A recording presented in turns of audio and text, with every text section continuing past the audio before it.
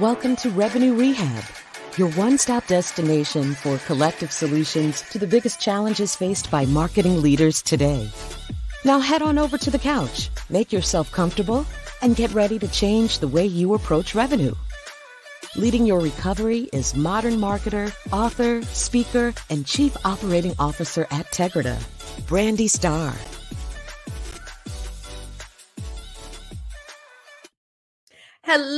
Hello, and welcome to another episode of Revenue Rehab. I am your host, Brandy Starr, and I have another amazing episode for you today. I am joined by Brian Powers. Brian has a background managing customer operations and product management. Most recently, he was the Chief Experience Officer for a financial services firm. He's worked closely with marketing to improve revenue, retention, and overall customer satisfaction. Welcome to Revenue Rehab, Brian. Your session begins now. Hi, Brandy. Good morning. Thank you very much for having me on today. I've been watching the other videos. If anybody else hasn't, you can rewind. They're all online and great resources. Yes, I am excited to talk to you. Brian and I worked together. I think that was probably almost 15 years ago at AIG. And, I think both of our careers have progressed in very different directions since then. So excited to reconnect with you and to talk a bit about customer experience. But before we jump into that, I like to break the ice with a little woo-saw moment that I call buzzword banishment. So what buzzword would you like to get rid of forever? So since I previewed the other videos, I knew you were going to ask this. So for me and my background, it's big data. When we hear big data, and especially when people not familiar with analytics are throwing it around, it sounds a little hollow. Of course, things are run and analyzed in aggregate amounts, especially now there's more information than ever, more touch points than ever, and ways to get your voice heard by a company. So we're all using big data so we can stop referencing this was developed by big data. Yeah, it is one of those buzzwords that it's almost like, it makes people feel like something is more important because big data was involved. And, when that first became a thing, I think it was a big deal. But now you're right, like everything is leveraging big data. Yep. Across all touch points, we know more about our customers than ever. That helps shape the customer experience, marketing, acquisition strategies, and what the CROs are doing. It's all fundamentally built on large amounts of data. So I can promise that at least for the next half hour or so, we will put big data in the box, and we won't say that one. And now that we've gotten that off our chest, tell me what brings you to Revenue Rehab? Well, pending off of a discussion we had previously, it's about the role of a customer experience officer, or CXO, versus a CRO or CMO, head of marketing, and who owns that overall customer journey end to end. Yeah, and I love that. I mean, we wrote the book around the next generation of revenue and how you have to have revenue looked at as a single team, and customer experience is a really big part of that. And so really looking forward to diving into that. Before I go deep, I believe in setting intentions. It gives us focus, it gives us purpose, and most important, it gives our audience an understanding of what they should expect from our conversation today. So what would you like people to take away? What's your best hope? Well, we're starting with the end. So I would say we want people to understand the customer's journey is more than buying the product, right? It starts with expectations set far at the beginning, in coordination with marketing. So all the different touch points, the collateral that's made, the training for the sales reps, the website, through delivery and post-fulfillment, right? So when they're in life, and even how they exit, right? If you've ever tried to cancel a magazine, it is maddening. They make it very difficult. So that's great for marketing. It's bad for the overall experience. So you might see that in the surveys. So we have to see the whole journey as holistic. It's not gotcha management. We made the sale and we move on. But it's more about that relationship. And now with so many survey places out there, Trustpilot, Yelp, Google, Better Business Bureau, many ways that people can sound off if they're not happy. And that's where the mix between marketing and CX lies. Okay. And so I always like to start with just some grounding questions because I think everybody defines things differently, has different perspective. So, from your experience and perspective, what would you consider the role of a CXO? Like, what's kind of the scope of that work, and what should the CXO own?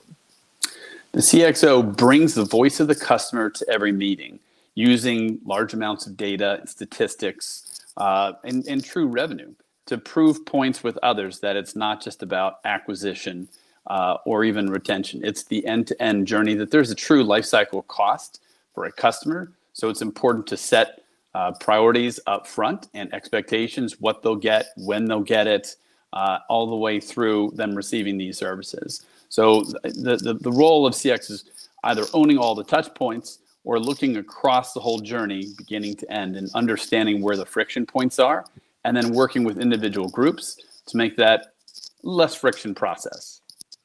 Okay, I definitely love that. And, just being a consultant, I see how different organizations are structured and kind of who owns what. And that role of actually owning the whole journey is something that I see that is missing in a lot of places. And that is where you get that inconsistency of like a great, sales experience, but then onboarding is, horrible, or, you like horrible sales experience, but then like should someone actually buy, it's like great on the other side. And so you have to really pull that together. And so how do you see the CXO working ideally with marketing? Like what does a strong relationship there look like?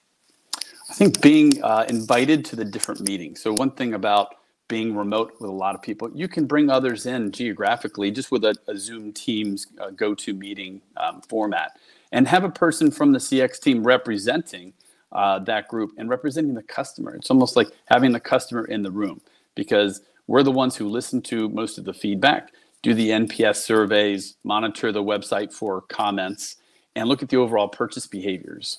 So it might bring another perspective where we're building something from the inside out versus looking at it from the outside in. It's a Forrester customer experience book saying every process needs to be looked at from the view of the customer. For example, our website, and we call it UX or UI, the user experience, made sense to us because we're a bunch of finance people. But when we put it in front of a focus group, they're like, what do these different words mean? And why do I need to sign this attestation? This sounds very financially important. And do I need to have a lawyer? So looking at it from a customer's perspective and using their lexicon, which is very different than ours, can make things simpler and reduce costs. Okay. And so where do you see the disconnect happening? Because, I would say more companies than not have not mastered the journey and Yes. that inside out approach, and really making sure the customer's voice is intertwined into everything. And so, like, why do you think that most people are not nailing this? I think we're seeing it due to voice of the customer, and we're hearing post-transaction, how did this meet your expectation? And that needs to be shared not just with operations and life, but up front. And they're changing biz dev compensation, so it's not when you make the deal, it's when the customer stays with you for so many years or renews that they get a larger part of the money. So it's more important to them now than ever. And I mentioned gotcha management. One example is from Verizon. I can mention them by name. I ran customer operations. Our marketing team had a new promotion. Best internet speeds of your life, guaranteed. But guaranteed what, right? So people would call up and say, this isn't the best speeds I've ever had. I want my money back. So we started issuing refunds, and the calls were lining up. So my costs were increasing. The mandate from finance was quit giving out refunds. But it created this friction between groups. And I went to marketing and I said, you're killing us out here, right? What does this actually mean? And they said, look, if we tell them the truth, we won't make as many sales. True story. So I had to go back. I can't just pound on the table, but you go back with data and you say each call costs $6 and we're getting 10% of the customers are calling. We're doing these refunds. Here's the actual ROI of your project. And they understand that better. There's more empathy. They have their goals, but as a company, we all have to work together. Yeah, and I think you just hit on a really strong point, something that I believe very solidly in is that, what gets measured gets done. And you talked about how sales is being measured, Yes. not getting all their comp on the initial sale. And I do think that we really have to align how each, part of the journey, we call it the domino effect, where you're lining up all of those goals to fit together, because you're right. Like, if I in marketing am only measured by how many people do we get, to the website that convert, then yeah, I'm going to say whatever I need to say so that, Right. people convert. And it's like, my hands are clean. I did a great job. Like, that's your problem on the other end. But if we're all focused on that long-term revenue, lifetime value of the customer, and I'm not just measured by feet in the door, then I start to change how I operate. And the same thing you're Sure. talking about with sales. If sales doesn't get all their money on the front end, guess what? They sell a little different. And they Well, sell to customers, in a way that is very sustainable. yes. So we want them properly setting the expectations up front. So it's not just that short term. We want to keep the customers. And so we look at collateral. And I always reference, this is funny, and I always reference things like restaurants. So if the average wait time is 20 minutes, the front desk can't tell you 20 minutes because half the people will be upset. So they want everybody to be happy. So have you ever been told it's going to be half an hour and it's really like 10 minutes? Because they don't want to hear the customers come back, because at 20 minutes, my wife is saying, that other couple came after us, they forgot us, we're not on the list, go back and check. So that's why you have to set it to like the 95%. So same thing with delivery times, right? This is expected within 2 to 3 weeks when they know it might be a lot shorter. So we have to work together on what are we actually performing so those expectations are properly set. Yeah, it's the under promise over deliver. And some people have different opinions on that, but I am with you. And stuff happens, and Right. even when an organization has the best intentions, if you pad things a little bit, it gives you some wiggle room. I always think about flights. I'm a loyalist to Delta Airlines, and I generally land at least 20 minutes early almost every single time. And so it gives them the wiggle room of, there was an issue with the boarding gate not, Right. connecting to the plane, and it delayed us 10 minutes. But guess what? We're still landing 10 minutes early. So people are happy because it's like, whoa, I know we took off late, but guess what? I'm still at my destination early. And so I think that's kind of the other piece in thinking about that experience, is when you are under promising, it also gives your teams the ability to account for the whoopsies of things that just, don't go as planned. Right, right. So it's back to those, what gets measured gets done. In the call center space, we had a really long talk time on average, and we incented people to have a shorter, call it AHT or average handle time. Well, all that upfront getting to know you, empathy and closing, that all went out the door, right? We started recognizing people for the wrong metrics. And so you have to pull that back. So what gets measured gets done, domino effect, your words, to an extreme. Yeah, and that is a great, I think that's a great point, and a place where that CX role being an overlay to all the revenue teams, in being that person or that team that really accounts for the customer's voice and journey, and kind of dipping their toe in all of the places, creates a cohesive experience. So I want to shift a little bit and really talk about the connection between the CXO and marketing and the actual communication journey. Because this is, in talking to CMOs and other heads of marketing, this is a place where there are a lot of challenges. I mean, it's, kind of the reason our consultancy exists, is to solve that communication journey, all the dysfunctions, and you talk about the different friction points. And so, what is it if I'm the head of marketing, and let's assume I do have a strong CXO in place? If I'm going to them, what kinds of conversations should I be having with that CXO to make sure that how I'm guiding the strategy and direction for my marketing team is actually going to support that frictionless experience, the long-term value of the customer. Like, what should that relationship look like? What kind of conversations and things should we be talking about? Great question. And a lot of that can be done privately so that you're not having that debate, discussion, engagement publicly with others and that discovery, because you're the leadership. You should know. I've been told before, why are we surveying our customers? Like, you're head of CX, you should know what they want.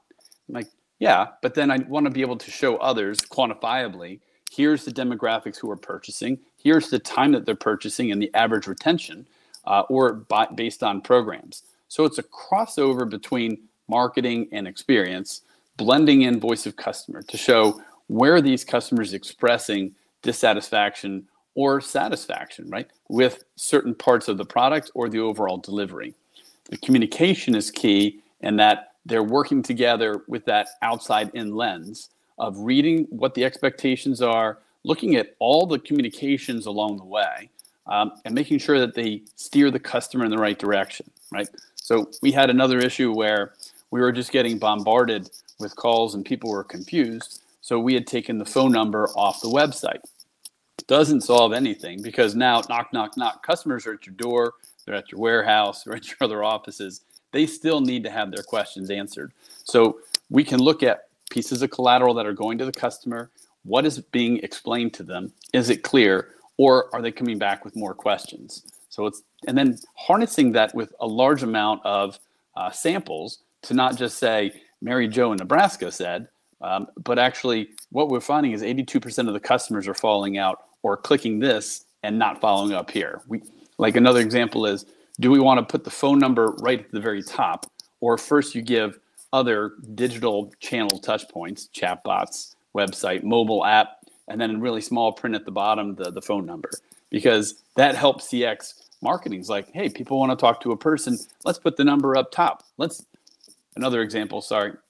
They used to put that on the back of remote controls, and the number one call was about the battery needing to be replaced. So take the number off, make them do a little bit of work. Maybe they'll do self-discovery and resolve the issue without a call. That's interesting that, people would see a number on the back of the remote and think to call for. But anywho, I really like one of the things you said that I want to kind of go back to. You talked about the data that is available. And I think that is a place where the marketing leaders can really tap into CX, because one of the things that we talk about a lot is like hyper-targeted segmentation, like really segmenting the audience to the point that the communications come across as if they're one-to-one, but being able to do that in masses. And the biggest pushback or the most common thing that I hear is, yeah, that sounds great and all. We'd love to do that, but we don't have the data that supports that level of understanding. And what it sounds like is that what CX is doing is a place where some of that knowledge and understanding, may not completely solve the problem, but that it is a real starting point, that is information that is being collected around who buys, who stays, all those sorts of things. Is that an accurate assumption? It is, and it's a great crossover into predictive analytics for retention reasons.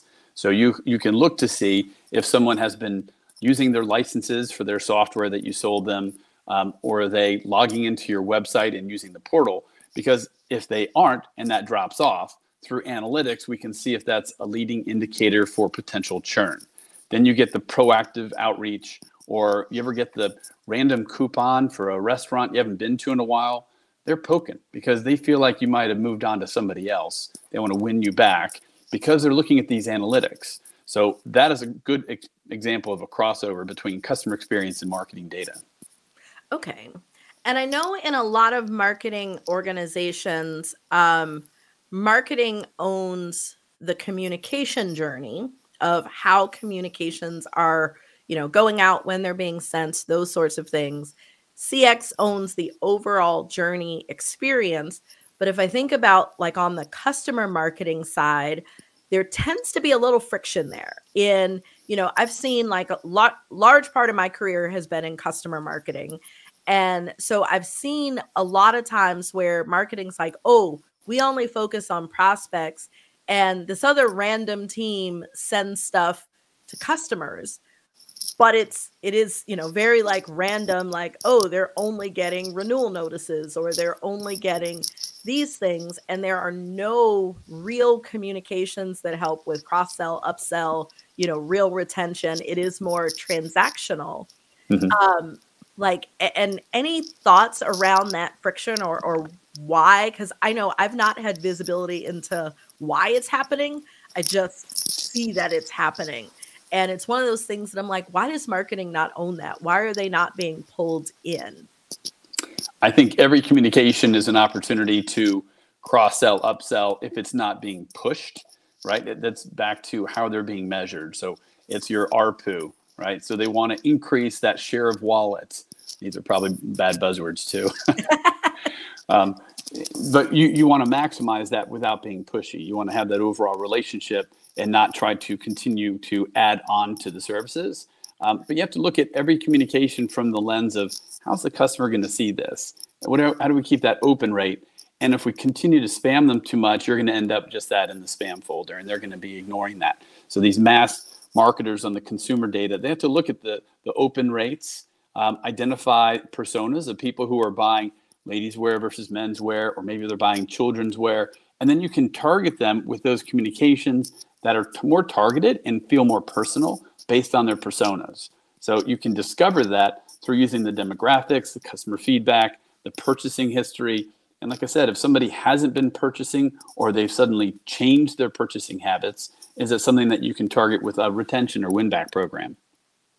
Okay. Yeah, and I think that is helpful, and it is really, it's almost like an organizational change that just has to happen at some point, in that marketing's got to be able to control those communications, or at least be aware of them. Like I, did an exercise with a client where we were trying to map all of the email communications, like who goes into what campaign when, at what stage in their journey, on both the prospect and the customer side.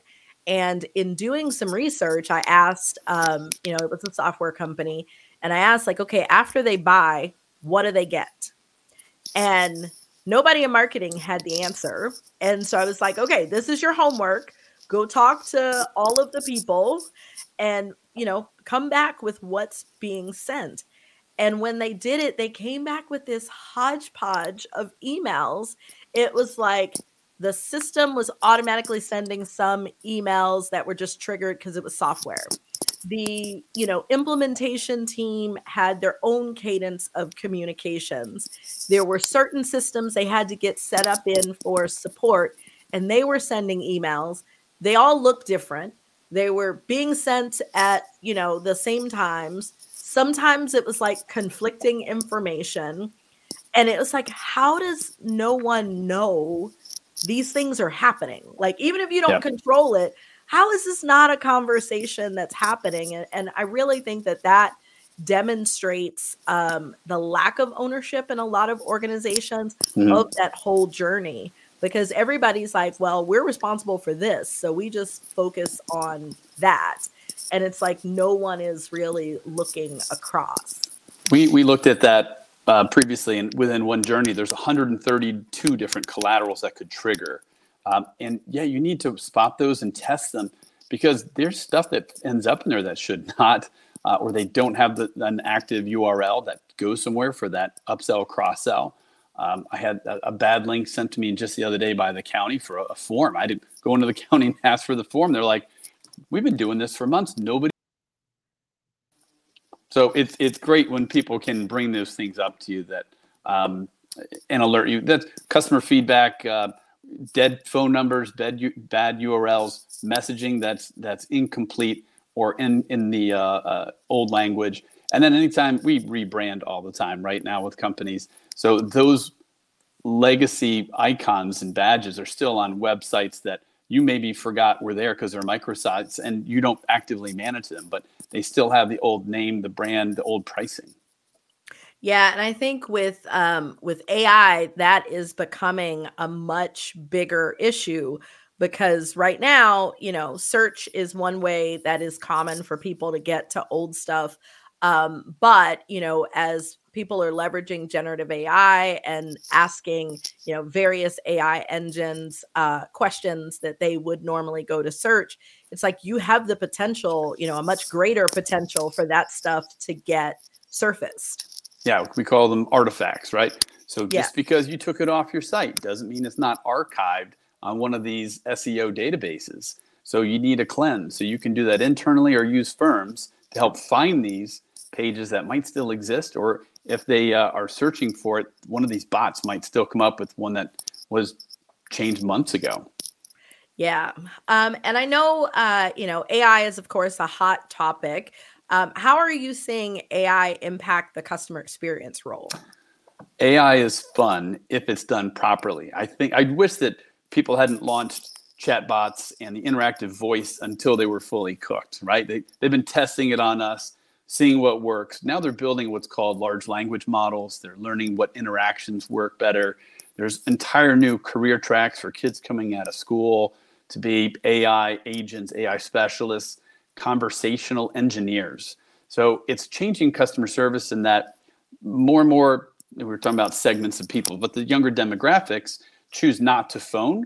They want to have a less confrontational, courage behind the keyboard approach, like chatbot, mobile app, or now generative AI, right? So it's improving customer service in that the lower level things that maybe you had to call for before, like making a payment, changing an address, you can do those now by speaking with this AI bot, either through the phone or a chatbot, without using an agent. So it's reducing our costs and it's increasing satisfaction, or NPS, because we're supporting you in the touch point of your choosing.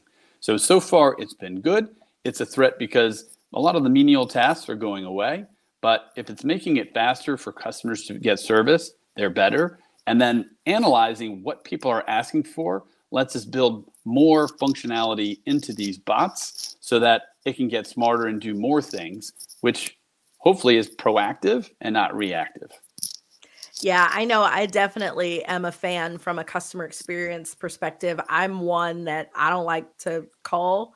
It just is, it's disruptive for me to have to pick up the phone and call to, handle some sort of personal business. I'd much rather be able to do it via a bot, or, some places even have where they do it via text, but it is a whole lot more frictionless because I can, be doing two things at once and not have to give up that focus time there. So yeah, it's definitely, like, I think the whole customer experience and that journey, I agree with you completely, is going to play a pivotal role.